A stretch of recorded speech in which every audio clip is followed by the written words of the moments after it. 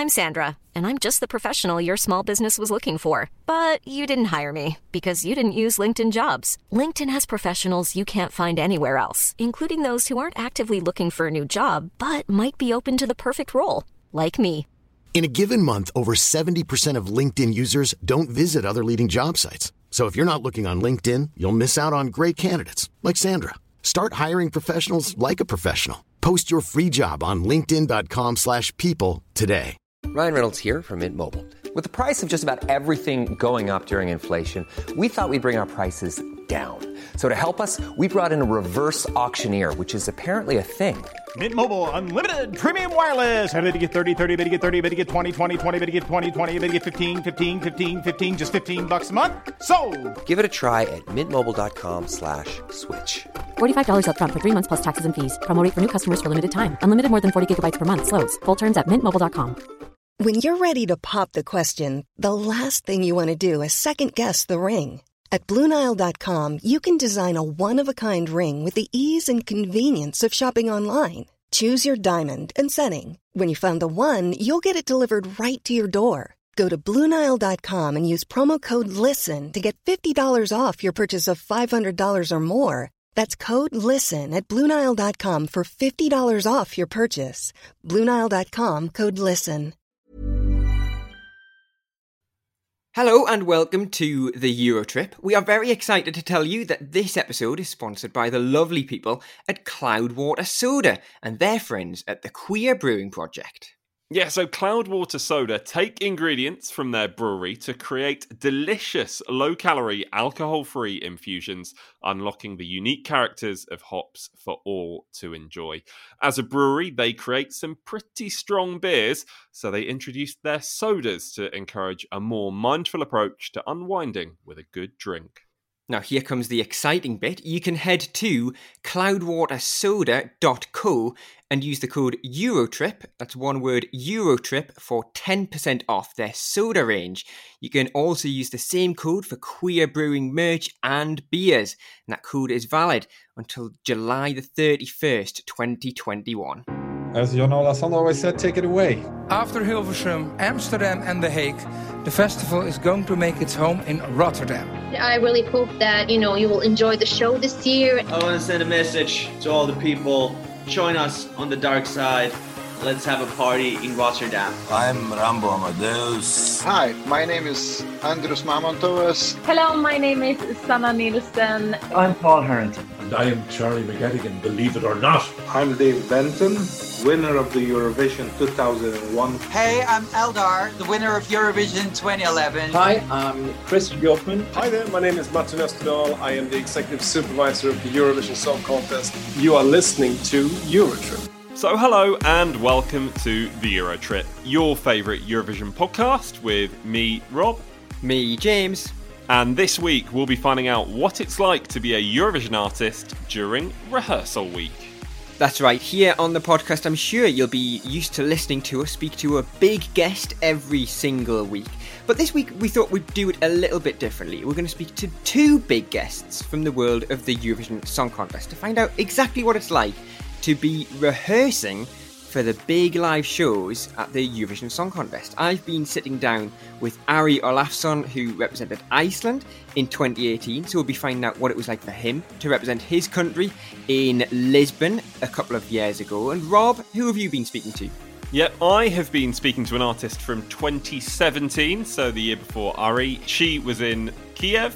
She was representing North Macedonia. It is, of course, Jana Burceska. And she sang one of my favourite Eurovision songs of the last decade. Don't say that to everybody. She sang Dance Alone.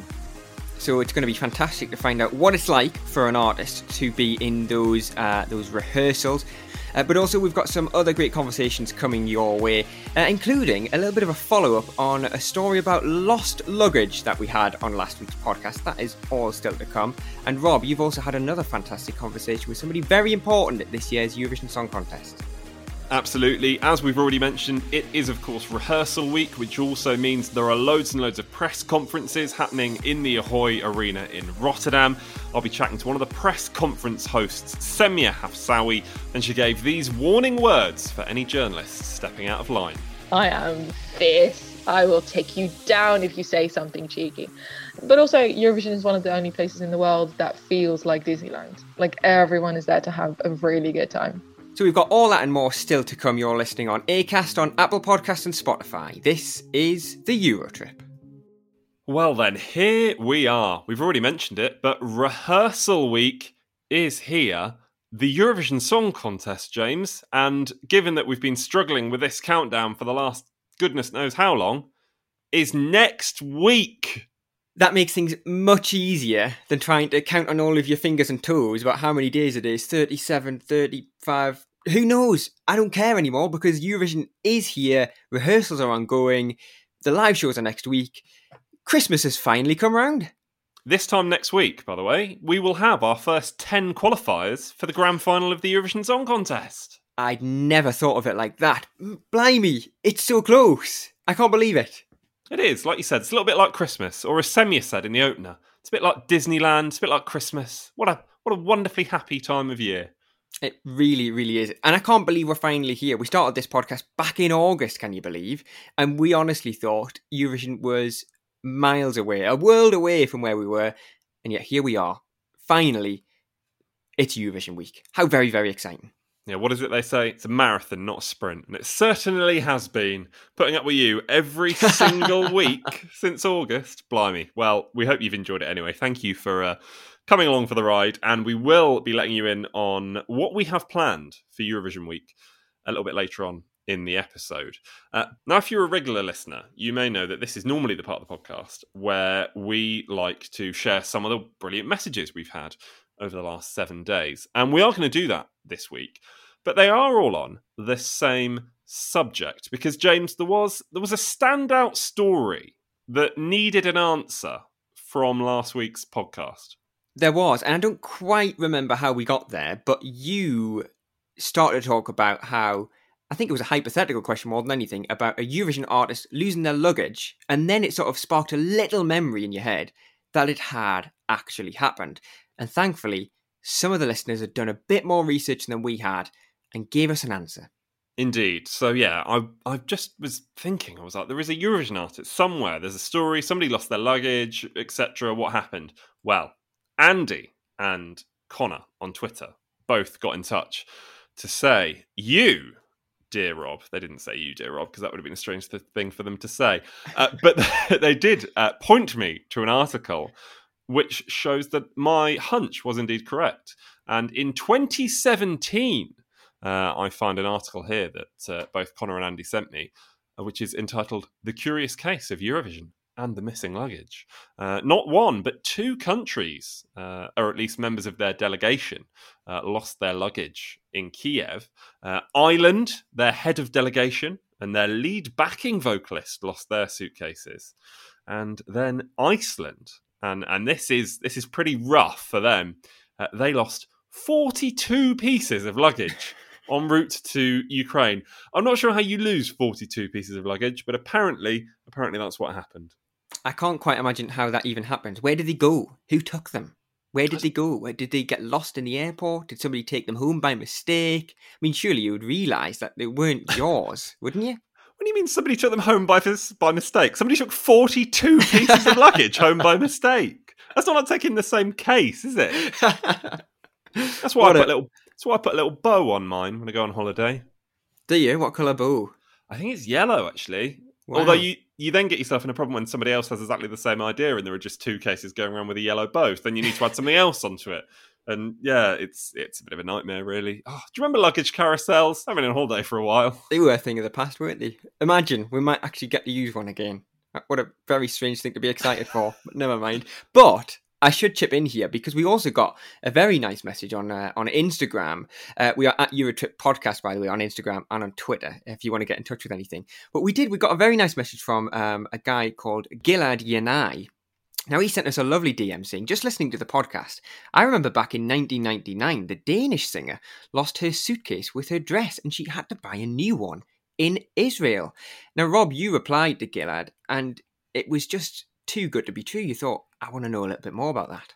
Absolutely, I did. You know, as you've learned over the last couple of weeks, love a lost luggage story. And that is exactly what Gilad promised me But he promised me so much more. James, you eventually got to talk to him, and then I can only imagine that you managed to talk about all sorts. We did. So you're about to hear him. He joined us on the podcast a little bit earlier in the week. And it was a great conversation because he's been part of the Israeli delegation on a handful of occasions. First of all, back in 95, but also in 98, in Birmingham, 99, and then a few more occasions during the next decade or so. He's also been a juror at national finals. He's been there. He's done that. He's worn the T-shirt. That's all very well, but you've already told me he's got a lost luggage story about Denmark in 1999. So can we just get to that? Yes, we can. And he also has an interesting outfit story about Eurovision 1998 as well. And we do also, of course, chat loads about Eurovision 2021 Rehearsals Week. But, of course, in his first message, he told us that his story was about the lost luggage story of 1999 for Denmark. So I started off by asking him to tell us a little bit more about that very curious story. Back in 1999, when Israel hosted the contest in Jerusalem, I was part of the Israeli delegation. And at one of the events, I believe that was the opening ceremony, all the artists came together and talked to each other. And I found myself talking to this Danish duo who represented Denmark. And the Danish singer, the female one, her name is Trine Jepsen. I believe that was her name. She told me that her luggage with the dress she was supposed to wear on the big night didn't arrive to Israel. And she had to search for a new dress, a new gown for the Eurovision. I think she found one in Jerusalem or Tel Aviv.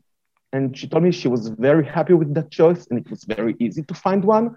But it was very depressing because they had all these rehearsals and with that dress back in Denmark. And now it's a whole new territory. It's a new dress. It's a new outfit. Well, that's it, isn't it? Because when we talked about this on the podcast last week, we sort of mentioned it as a bit of a throwaway comment. We sort of found it, a little bit funny. But when you said it there, these artists have, put in these rehearsals and, they've chosen the outfits back home and then to travel there and then to lose it. And that just sort of makes you feel a little bit uneasy, doesn't it? I imagine, for those artists for Denmark, must have been actually quite difficult to deal with that. I'm sure it was, Dana International had the same story with her dress, with the Jean-Paul Gaultier dress with the feathers. She went to Paris to try this dress, and it was perfect. And then we got I was part of the Israeli delegation as well in 98 in Birmingham with Dana International and Diva. And Dana, she's a wonderful singer. She's a great person, really, to hang around with. But the team is a little bit cocky. They thought, we don't have to wear the dress in the rehearsals. And they wanted to keep it as a surprise. And only, I think it was the rehearsal before the juror rehearsal, they gave the points, the backing points. She took out the dress and performed with it. And it didn't look good at all. Now, it's been 23 years, so it's been a long time, but as I recall, Saturday morning, we all ate breakfast at the hotel. And all the faces of all the delegation people was, oh my God, what are we doing? What are we going to do now? So they knew they were not going to wear that dress. How are we going to tell Jean-Paul Gaultier? We are not using his dress. I believe it was Ofer Shafir, the person in charge of the moves, the choreographer, who said, well, guys, if we win, we'll use his dress as the winning performance. So I don't know if they sent him a fax or phoned him, but someone did very carefully. And all Jean-Paul Gaultier said was, guys, you do whatever you need to do to win. If the dress doesn't work, it doesn't, but you do whatever you need. And he was amazing about it. And eventually when Dana won, she wore the dress. I knew I should have worn my Jean-Paul Gaultier. Yeah, we look forward to gathering next year in Israel. We wish you a very good night from Birmingham. Our congratulations to Dana International, the winning song, and Diva! Viva Maria, viva Victoria, Afrodita!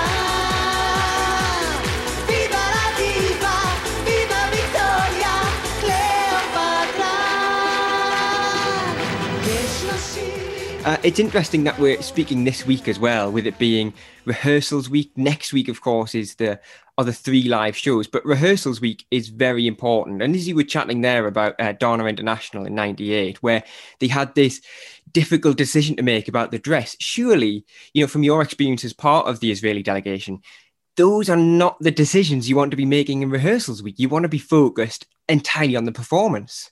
Actually, those are exactly the decisions you have to make during rehearsals week. That's what rehearsals are for. If you need to change everything. It has to look great. When you rehearse at your own home, you usually do it in a small venue like a studio recording or something like that. And when you go and perform on the big stage, it changes a lot of things. Now, you have to remember the director of the Eurovision is a local guy, and they designed, every year is the same problem. They're designing these great and beautiful stages, and they want to show off the stages. The songs are not necessarily their first priority. Yes, it is important, but they want to show off.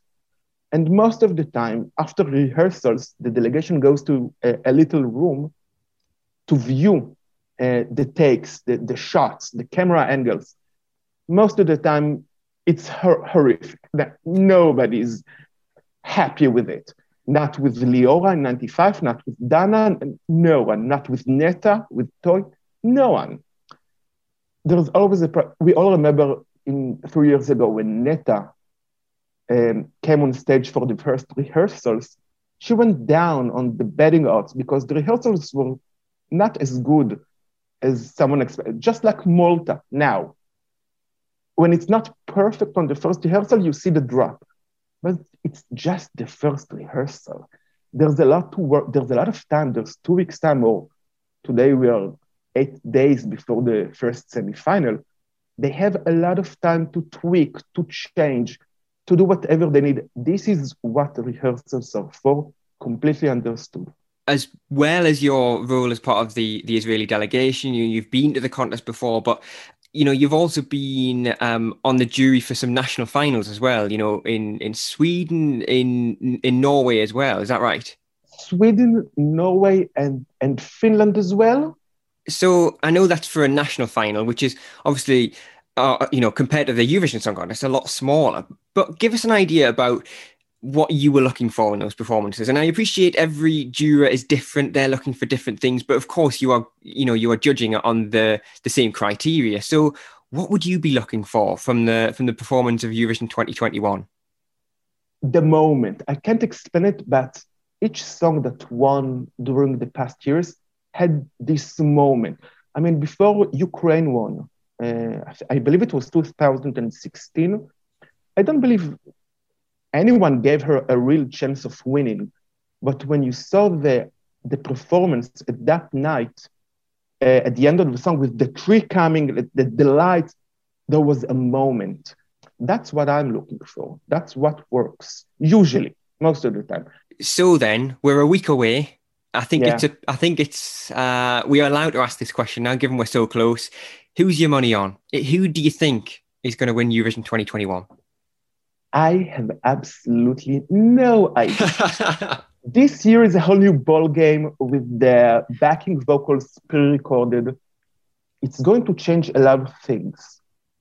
Personally, I'm obsessed with the Russian song, Russian Woman. I really, really, really love the Israeli song, even though we have no chance of winning. And I have to say, I really love the quality that Hooverphonic from Belgium brings. Malta is amazing. It's like a second version of Neta for us. Who else? France, of course.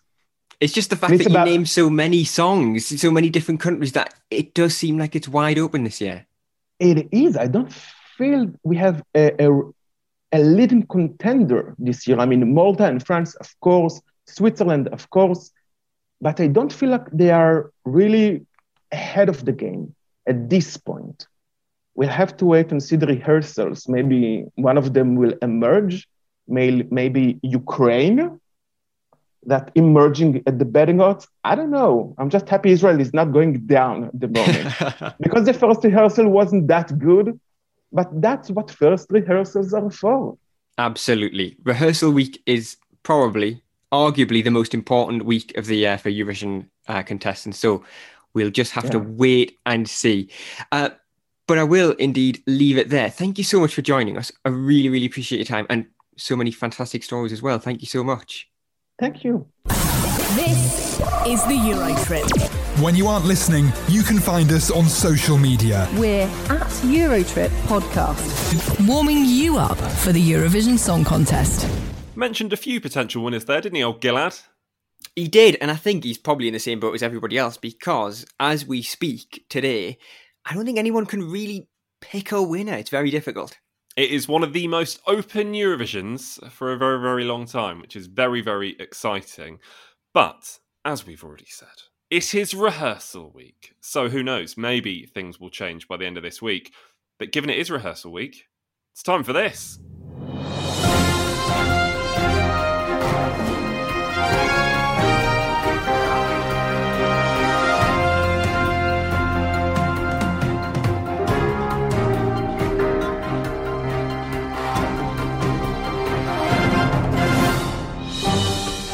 Yes, indeed, it is time for your weekly roundup of all the Eurovision news. And it's safe to say there is a lot going on.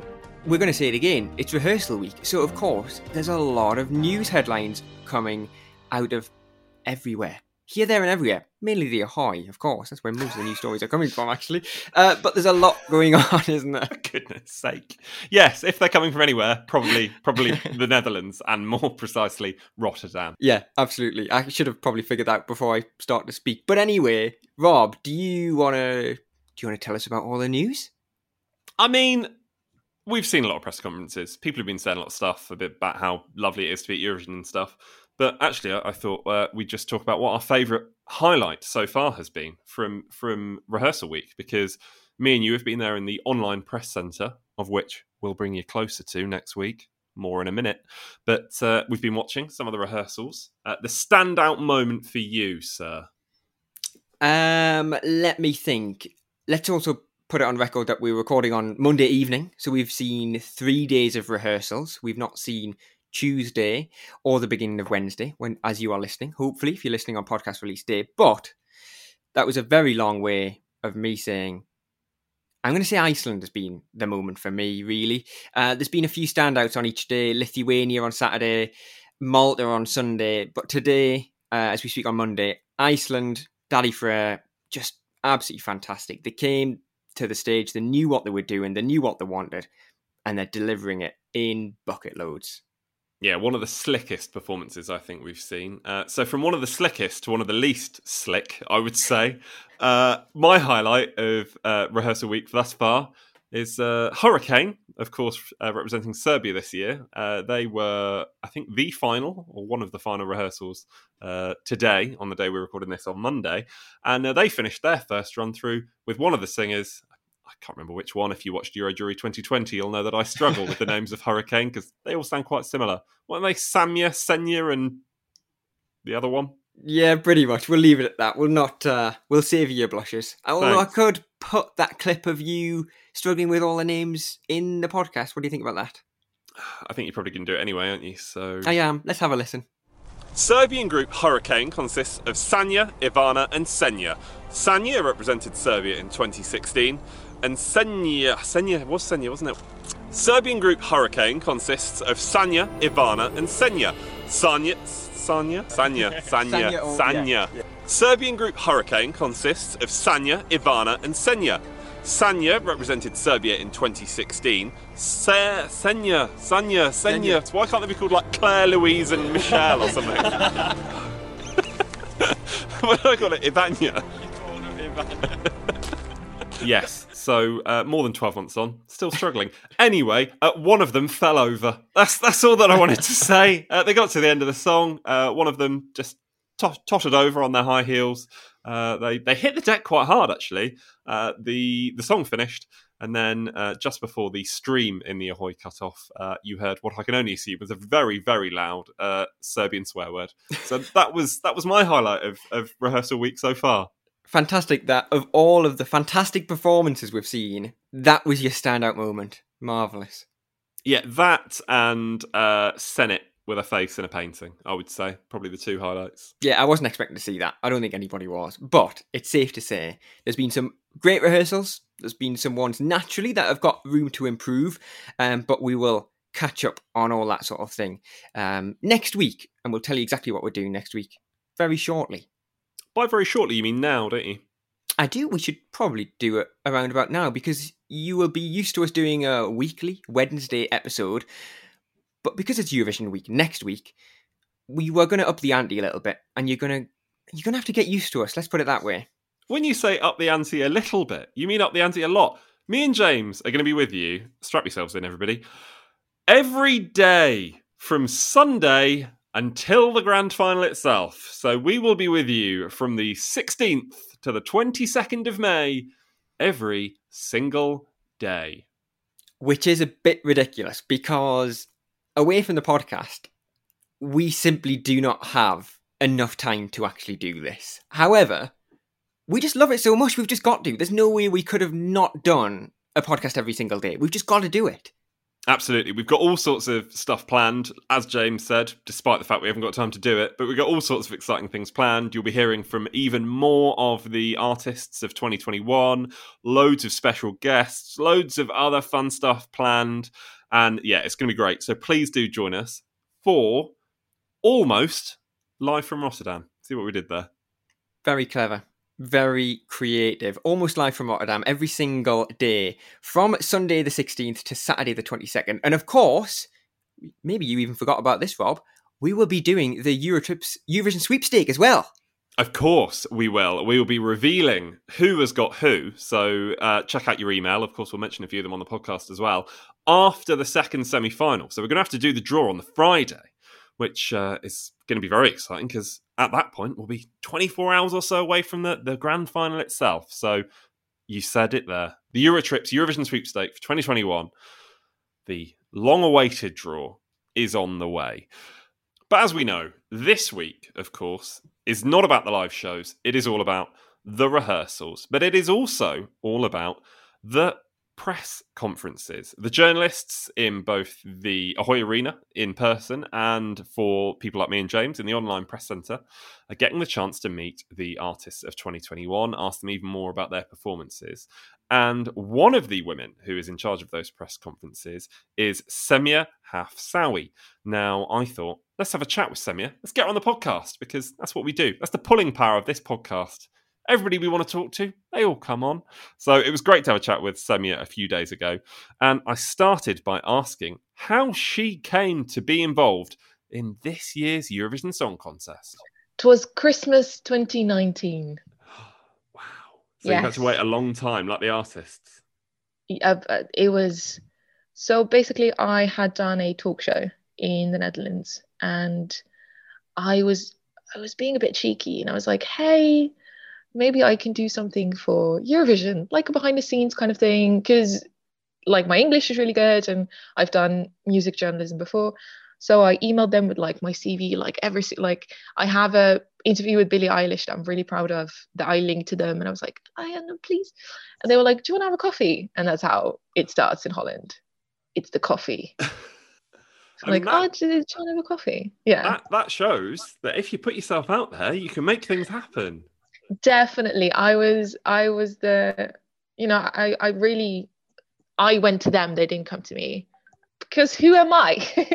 So I sent them all myself and they were like, oh, Jana, tag along. And I explained to them like kind of what I do. And I really wanted to help like get a YouTube series going and, make a format. And I was kind of willing to build something for myself. And they were really excited about it. They were like, oh my God, like, it's so nice that you're willing to like think with us on how to do everything.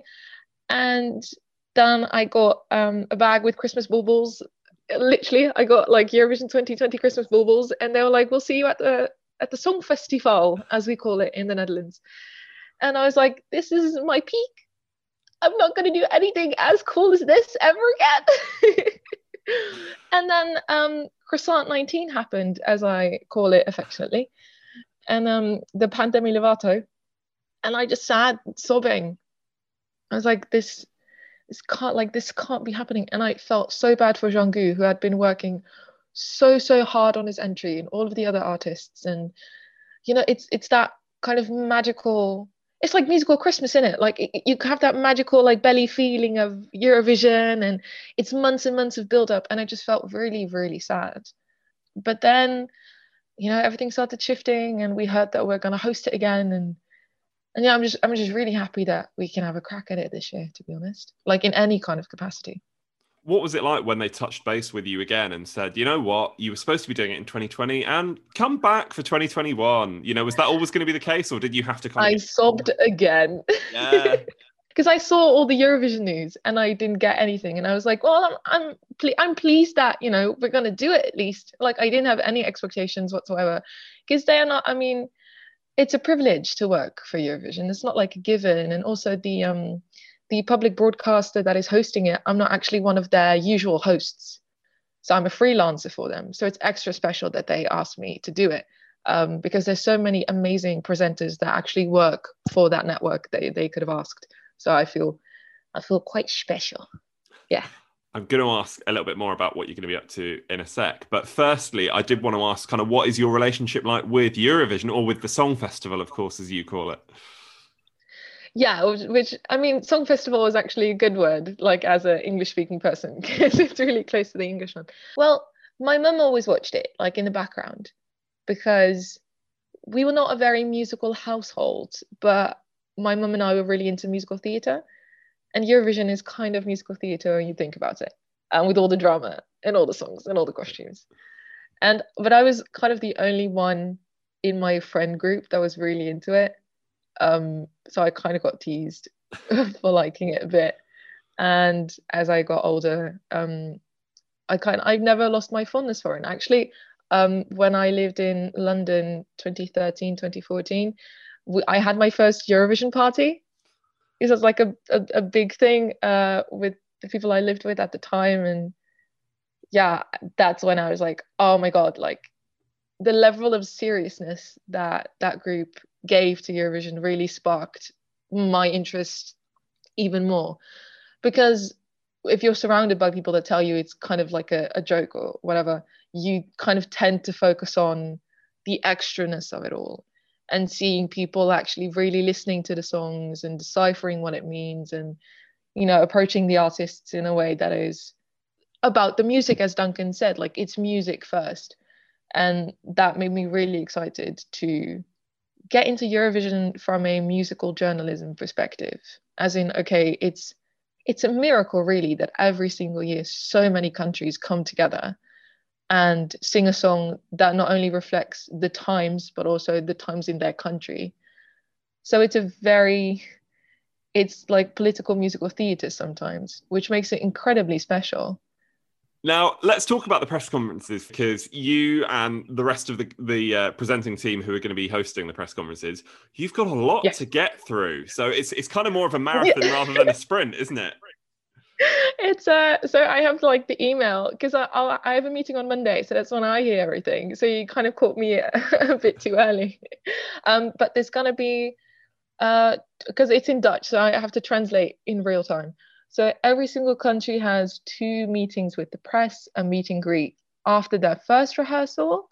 And that's kind of a get to know everyone. So it's like low-key. And then a press conference after the second rehearsal. And that's going to be like the deep dive of everyone and like their staging and that. So it's going to be 78 in total. Wow. And there's 3 of us. What tactics have you got to rein in unruly journalists, having been a journalist yourself? That's all right. Nobody get past me in it. Like I am fierce. I will take you down if you say something cheeky. No, it's I mean, the ones that are the most intense, I think, are the ones after the live shows. So there's 2 with the qualifiers and 1 with the winner. And I think those are the most hectic because then everyone kind of just dives in. But I feel like with every single journalist, you have to get what you need depending on your publication. So sometimes I can see in someone's face if it's their question or their publication's question, which is really funny, especially if it's like a question where they're kind of embarrassed to ask.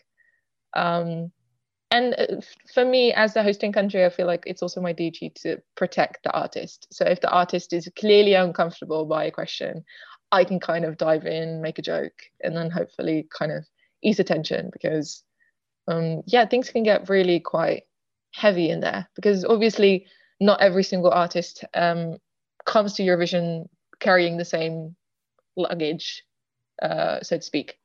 So yeah, no, it's gonna be all right. But also Eurovision is one of the only places in the world that feels like Disneyland. Like everyone is there to have a really good time. So I'm really excited.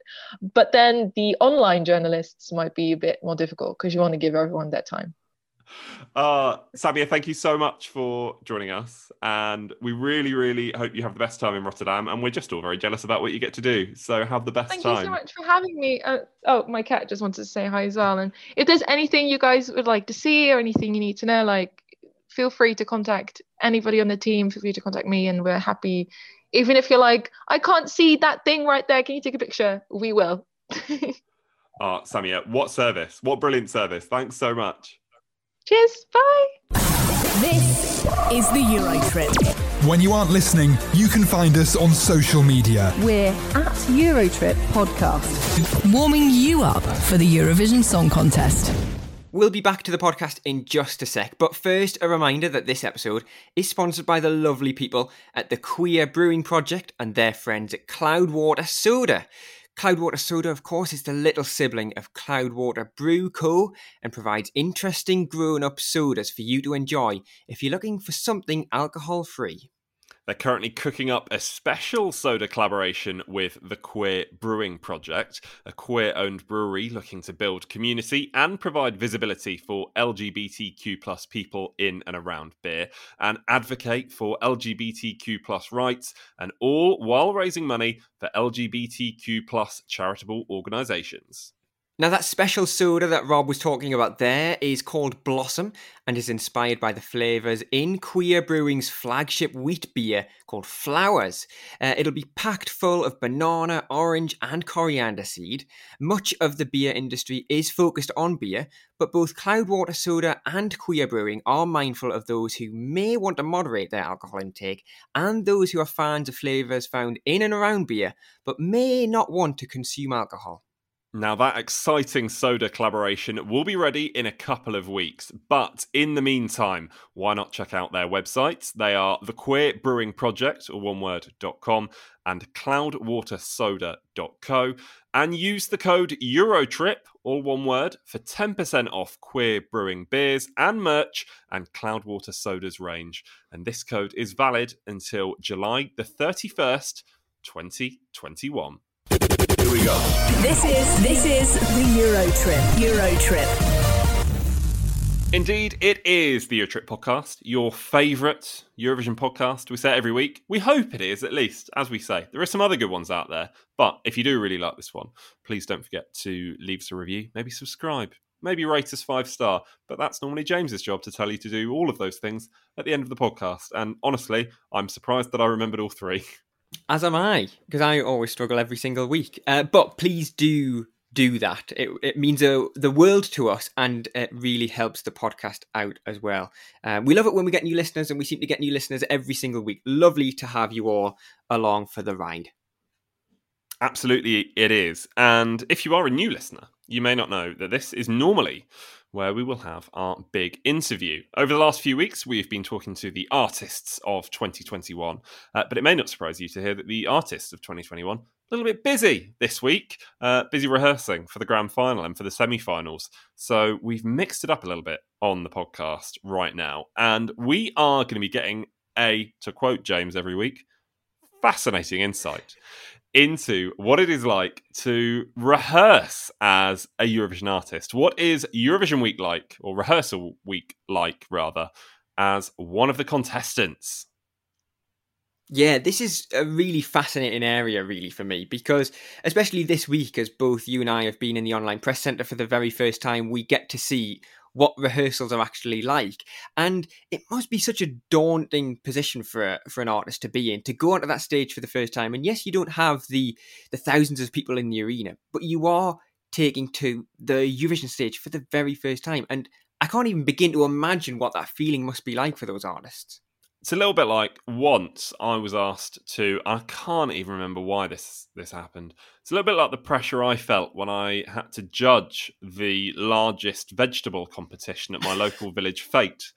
I imagine it's a similar level of pressure.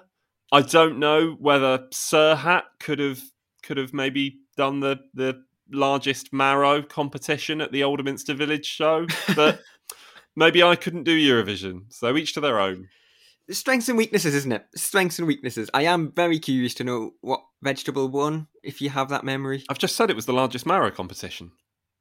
Yeah, but which one? Who was it? Was it like Old Bill from number 24?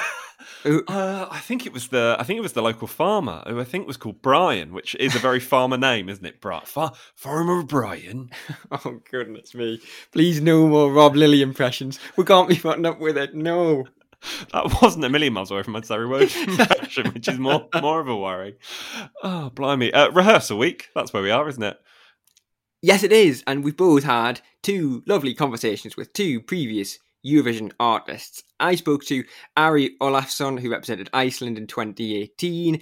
Also, I'll very quickly tell you that he is living in London now, so has a very peculiar accent. It sounds a little bit Icelandic, sounds a little bit Cockney, but he's also living with a Geordie, somebody from my neck of the woods in Newcastle upon Tyne. So he has the most curious of accents now. So you've got that to look forward to. You've also got my chat with Jana Burceska, who, of course, represented North Macedonia at Eurovision in 2017. You might hear some birds in the background. You might hear a little bit of chatter. She was in the park in Skopje. She just dropped her child off at nursery, but she still had time for a chat to me, which was very, very nice of her. So you're going to hear both Ari and Jana in what we're going to call some sort of lovely, reminiscent oasis of rehearsal recaps. Wow, you came up with that off the top of your head. I did. You could see the pen on my voice when I got lost halfway through the sentence, didn't quite know where I was going with it.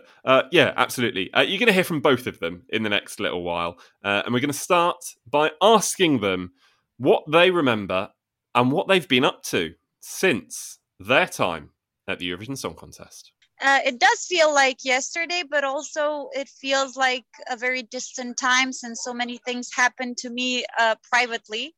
But Eurovision is an event that is so close to my heart that, I mean, a day can't pass without me thinking about a Eurovision memory, or even with my new job as a journalist, like following the Eurovision news. So Eurovision was 4 years ago for me, but it still is present in my everyday life. And just give our listeners an insight into what you've been up to since Eurovision. You say it was 4 years ago, of course, and a lot has gone on for you since then. So what have you been up to? Okay, so since Eurovision, I have become a mother of two now. We all remember the Eurovision baby since I revealed my pregnancy during the postcard. I started working for the national broadcaster, actually. I was a part of, I'm sure you all know her, Alexandra Jovanovska, our head of press. I was part of her music show. We were covering all sorts of musical events, supporting Macedonian artists who do their original music. And I've been really engaged into the Macedonian music scene since then. It's been 3 years, can you believe, since you represented Iceland? It seems like just 2 minutes. So give us an idea about what it's been like for you in those last 3 years. Well, I've been studying here in London in the Royal Academy of Music, so it's been pretty busy. But yeah, it's just been ever since that journey going to Eurovision, you know, things haven't stopped for me, except for obviously COVID, you know, but you know, you still try to do as much as you can. So now I'm just focusing on, you know, finishing my degree. I'm still writing music. You know, I have some plans made and for releasing some stuff, but you know, I always like to keep all my options open. I've always been classically trained, so I love that world as well. So I do a lot of classical music and classical shows. Just performed in September 2020, my first ever solo tenor concert in Iceland. So that was great. Let's wind the clock back 3 years. Like we say, it has been remarkably 3 years since you represented Iceland at the Eurovision Song Contest. To get there, of course, you had to perform in the national final in Iceland, which was about 2 months before the actual contest. So take us to the national final. Are you thinking about Eurovision at that moment, or are you just really thankful to be given that platform to perform in the national final? Yeah, no, it's a very good question, because you're not thinking about Eurovision at all. You're just thinking about, you know, how the public in Iceland are gonna, you know, portray you, and like you're just hoping that you're getting out of this, you know, with a good, you know, with a good sort of result. You know, that you did your part, and that everybody was like, oh yeah, he sang really well, and it was a good song, and you know, but I never expected to win. There was a fan favorite at the time who was the runner-up, and I think on the night, when people saw the performance, you know, it sort of like switched. And I was very thoroughly surprised and very happy. And as soon as, you know, they called out my name and I knew that I won, that's when the whole thing was like, oh my God, I have to do this again. I have to go to Europe and I have to sing in front of millions. It's actually a very good picture of me. It's so funny, because I'm just like, you know, frozen in this moment, like realizing all this.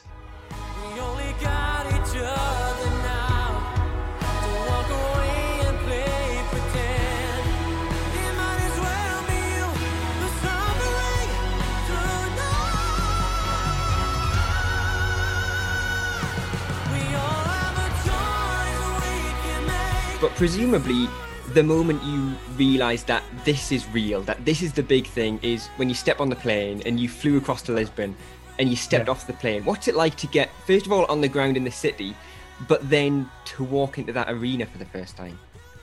That was so scary. I was 19 at the time.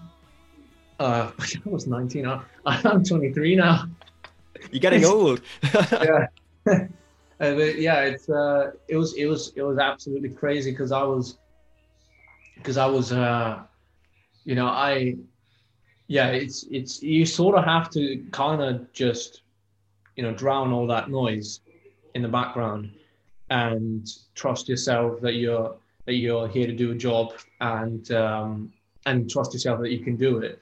And sort of, you know, when you first step on that stage in the first rehearsal, you know, like I can only speak from my experience, but you know, I was like, well, here's my opportunity to do all my mistakes, you know, and then move on. So, you know, you're going there to sort of, you know, test the waters, and you know, just not. Yeah, I think I was pretty lucky with the team, because they were all very supportive, and we all had this very nice mindset that we were just here to test the waters, and that we were here to, you know, that we were here to, you know, get sort of like a ground base and build from there. Now, before you got to Kiev, can you just tell us kind of how much rehearsing goes on before you get to official rehearsals, if you want to call it like that? You know, how many times had you been through the song? What had you been rehearsing? Where were you rehearsing? Okay, so I must say I was really focused on the vocal performance. I was working with a great teacher, Maja Zdanovska. She was helping me like get the real sensibility of the song up to the surface. And then the national broadcaster, the Macedonian Radio Television, they arranged for Ambra Suci to fly to Skopje so we can rehearse a little bit with her. And then Ambra Suci trained, because she couldn't stay here for months, right? Ambra, she trained a local dancer. She has the same name like me, Jana Andrijevic. And Ambra Suci trained Jana, and then I was working with Jana because, you know, we were living in the same city and it was much more practical that way. The rehearsals took place in some of the like studios in the national television. So we had the right space, we had mirrors, we could like look at what we were doing. So, you know, we could make more and more progress every day. And when did you start rehearsing before Eurovision? You know, I've spoken to some artists and they say, you know, we start rehearsing in February, March time. When did you start rehearsing? And I think the rehearsals began in February, because in our country, January is like all the Christmas, the Orthodox Christmas is then. So it's like half of the month is just covered with holidays and nothing works. But sometime in January, we began practicing. That's when I first met Ambra. And then, I mean, I was also doing part of the choreography in the video. So I had to be some kind of ready for the video. So yes, the dancing rehearsals began in February, but vocally I was training ever since they announced that I was going to represent the country.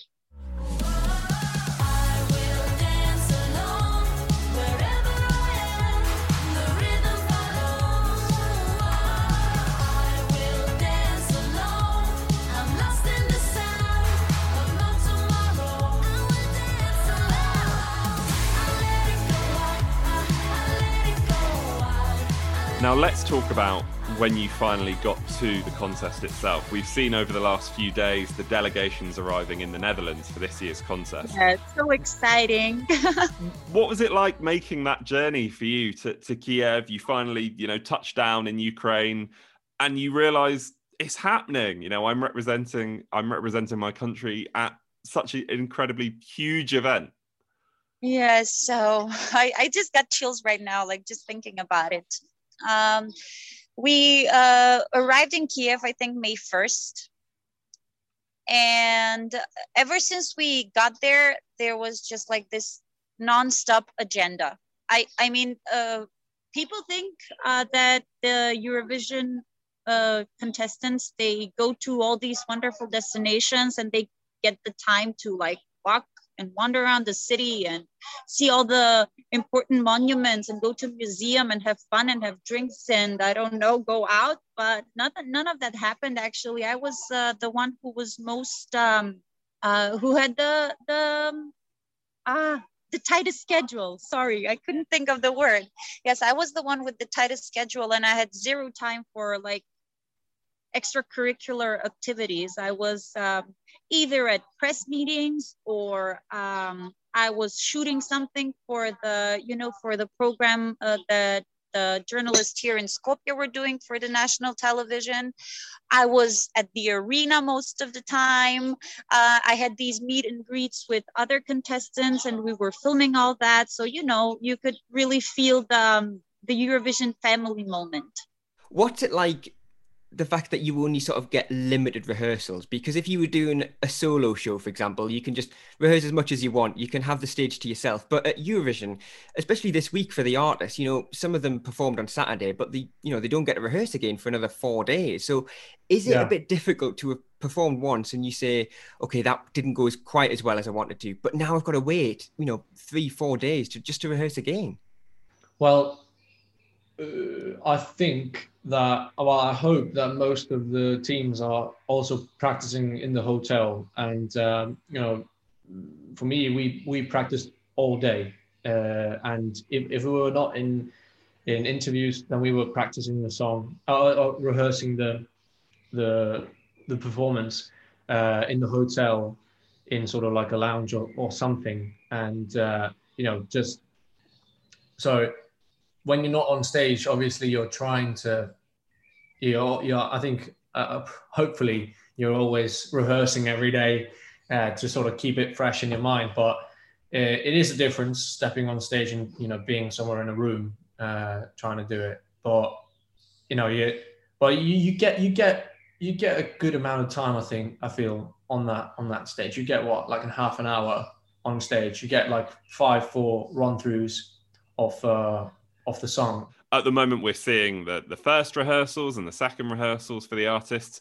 And a lot can change, can't it? From the first run through to the second run through, you get the chance to change a lot of things. Mm-hmm.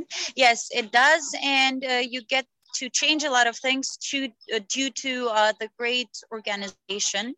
I don't know if the fans know, but after every rehearsal, delegations go into the so-called viewing room, where you can like watch everything that happened during the rehearsal and say like, this doesn't work for me. We wanted to get this, not that, and so on. So you can still, the rules are really strict. Once you submit the way your staging is going to look, you simply can't make a lot of changes, but there are some finesse that you could correct here and there. And for the singers, I think what's most important is the vocals and the sound engineering. As the artist, what sort of influence could you give over the whole staging and what your performance looked like?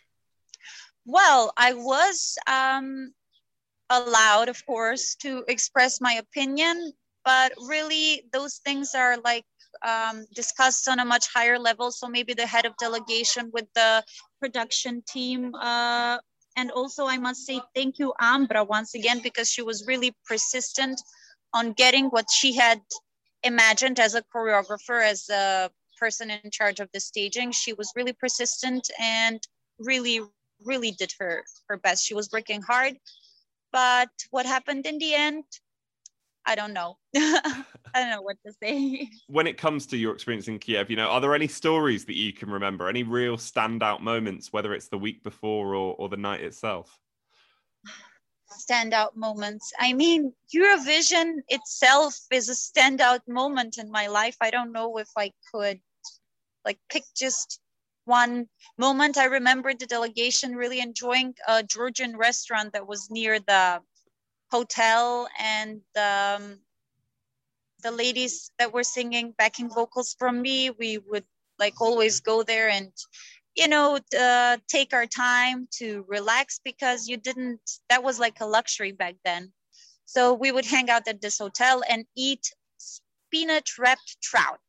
That's what I remember. A very delicious spinach wrapped trout. I recommend it to everyone. It's a Georgian specialty, I think. I didn't think when I spoke to you that we'd talk about spinach wrapped trout, but I'm pleased we did. There you go. I know. Well, you said a special moment. Well, that's what I remember from Kiev.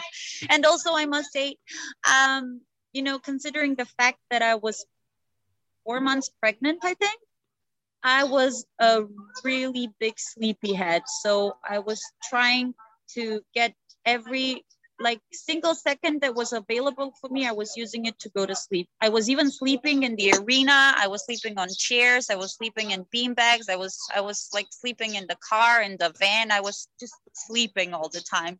And that is, maybe, I wouldn't say I regret that, but I think that this conversation would have a lot of more content to it if I wasn't such a sleepyhead pregnant lady. Now, give us an idea about what the artists will be feeling like over the next few days, because we are a week away from the first semi-final. So the first artist will be going up on stage in just about a week's time. So yeah. How will their nerves be going over the next few days? And more importantly, how will they be feeling on semi-final day itself? Surely that build up to the performance on the nighttime is just, you can't really compare it to anything, I imagine. No, it's as we said, it's a slow build. It's literally like there's a cocoon in your stomach, and it's just getting bigger and bigger and bigger and bigger. And then on the semi-final day, it's just bursting with all these butterflies. And for me at least, it was scary. But you get to do one show before for the judges, and I was looking forward to that because there are not a lot of people in the stadium at that time. There are some people, so you get to rehearse once, and you get to run it through once, and then you have this sort of you have a pretty you have like 5 hours until the show starts, and I think when you've already done it, for the judges, all of the things just start to turning into excitement, and you can't wait to be back on the stage. At least for me, after I'd done it with the judges, I was just, I was so excited to get back on stage. I couldn't, and then get back to the green room and just have an amazing night with all my friends and I'd, because you make a lot, or at least I made a lot of amazing friends. I wasn't aware of how much I loved Eurovision until I went to Eurovision. And then the next year, not the next year, the year when Tamara was singing, 2019, I was part of the press team. So I was back at Eurovision with a different role this time. And I fell in love with the event all over again. It's just like, there is a great truth in the saying that Eurovision is a family.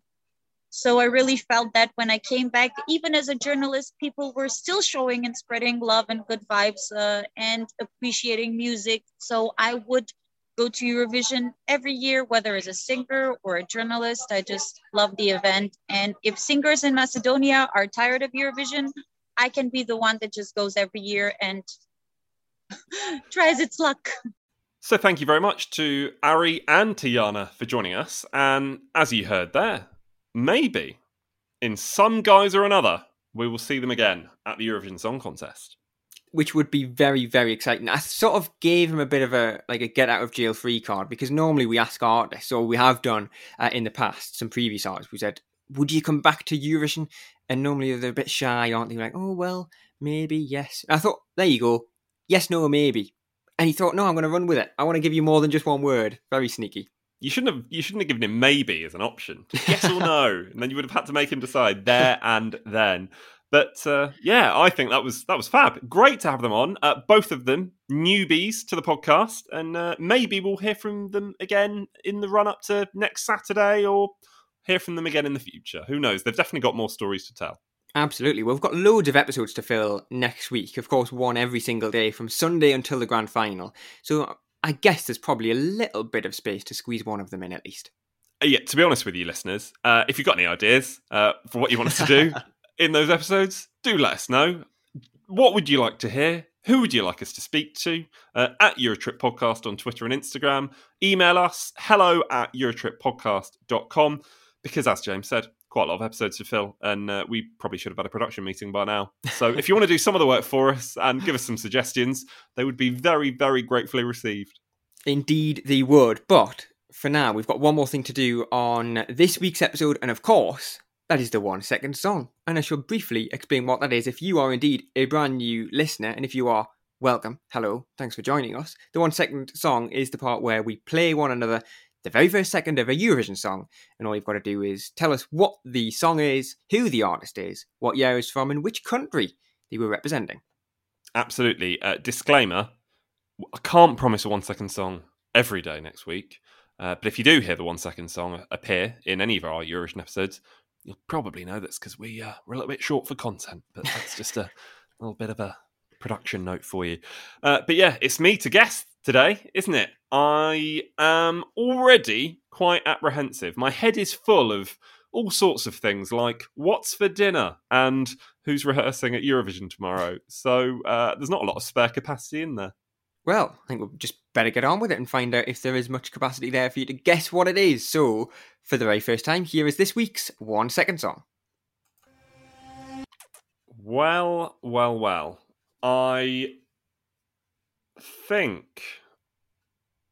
I don't know what I think, James. I think I might have it. It might be on the tip of my tongue, but equally, can I give you an answer? I'm not sure. Maybe you listening at home have got a better idea than Rob, but to help you along a little bit more, before you say anything else, I can see your face curling up in confusion. Here it is again. Yeah, I'm not sure about this. It is definitely going to be a guess, and I'm not going to be able to give you an answer for all 4, maybe. I don't know. It sounds like a lot of songs, none of which I'll be able to tell you, I imagine. Here we go. Right, come on, let's do it. I think... Did Estonia have a song called Amazing a few years ago? So I'm going to go that. Estonia, Amazing. 2014 and Sylvia Pilou.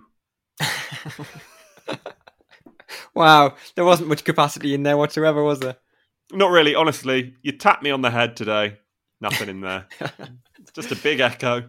I don't think there's much misery to put you out of, but I will do it anyway because you are wrong on all 4 points, because that was, in fact, 2018. It was Azerbaijan. It was Isel with Cross My Heart. I can hear you when I wake, I can see you when I dream, I can feel you when I break, as you hold me, as you be. Every night you fill the sky with new revelations. Misty moon on your loom, let's rock the nation. Heaven knows we are made perfect, we are tailored by the stars. Once we set our mind, we become divine. Take my hand, it's time. I cross my heart, I tear down the firewalls. I cross my heart, I'm stronger than cannonballs. I'll never stop. It's easy once you say it. No, I should have got that one. You should have done. I'll quickly tell you what the connection was to this week's episode, if you like. Please do. So we heard from Ari just a moment ago. He, of course, represented Iceland in 2018, the same year that Cross My Heart was the song for Azerbaijan.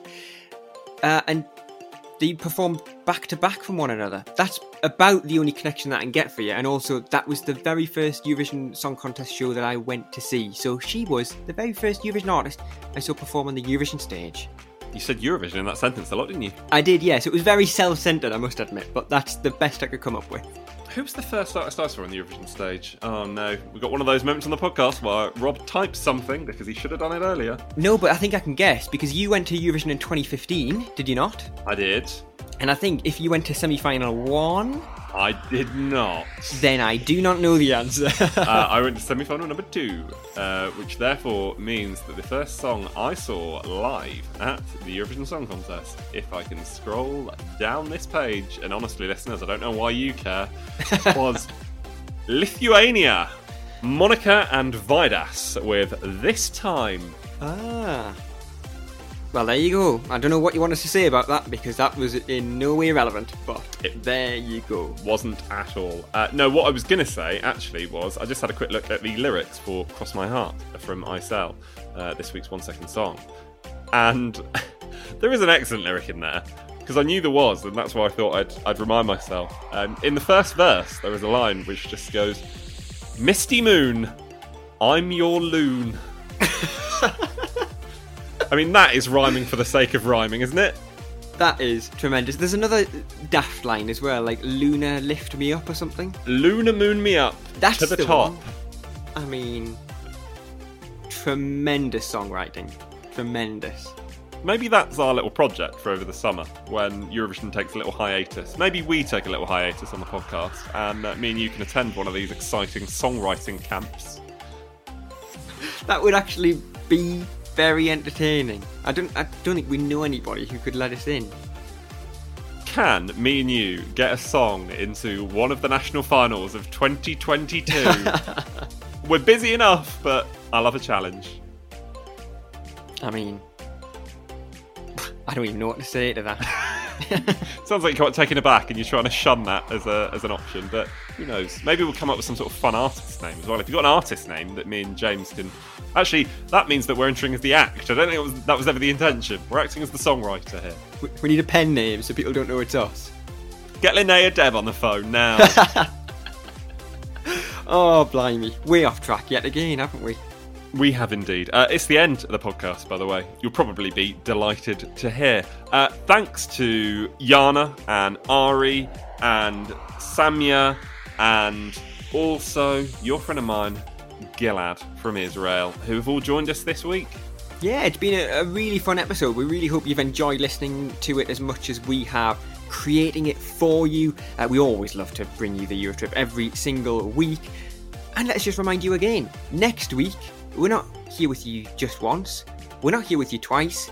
I'm not going to do every single number. We are here with you 7 times next week, from Sunday all the way through until the grand final on Saturday, the 22nd of May. So you can't escape us next week. We are with you every single day, which is very exciting, we have to admit.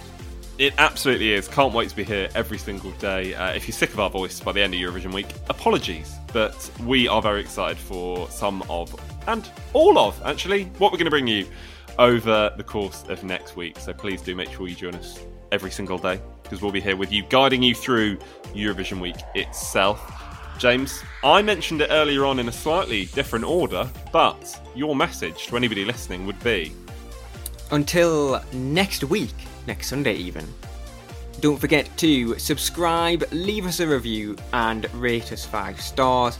And until then, from me, James, it's goodbye. And from me, Rob, it's goodbye. So hello and welcome to the Eurotrip, your favourite Eurovision podcast with me, Rob. Me, James. It's alright, we've only done that for the last 40 odd weeks. Wow, can't believe that. Why did I take you aback? I don't know, I was waiting to do the that's right here on the, and I just was totally thrown by your silence.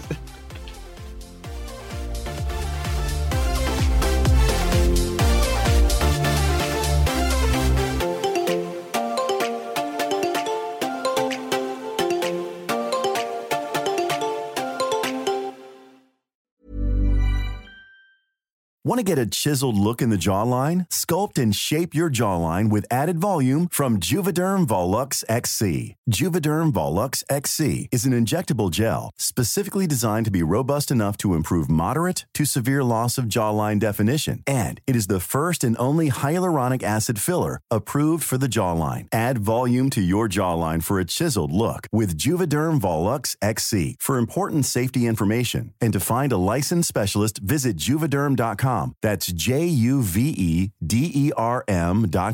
Not for people with severe allergic reactions, allergies to lidocaine, or the proteins used in Juvederm. Common side effects include injection site redness, swelling, pain, tenderness, firmness, lumps, bumps, bruising, discoloration, or itching. There's a risk of unintentional injection into a blood vessel, which can cause vision abnormalities, blindness, stroke, temporary scabs, or scarring. Talk to a licensed specialist to find out if it's right for you. Visit Juvederm.com. That's JUVEDERM.com.